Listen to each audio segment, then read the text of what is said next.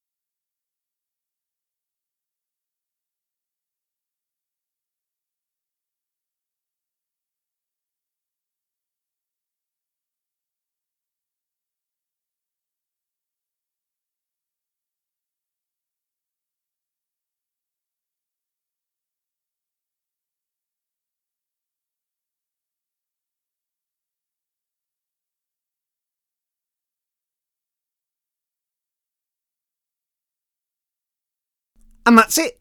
So you've got 2 lists of words. Well done. And I'd invite you to look back over them when you've got time and see if there are any things linking words in the 2 groups. Maybe sometimes little weird narratives come out of suggested by just a list of words. Are there any themes aside from good and bad words that sort of spring out at you? Any weird stories emerging? Any words that appear in both columns? Sometimes that happens. Just let it tick over. And that's all you had to do for today. Well done. I'll see you tomorrow.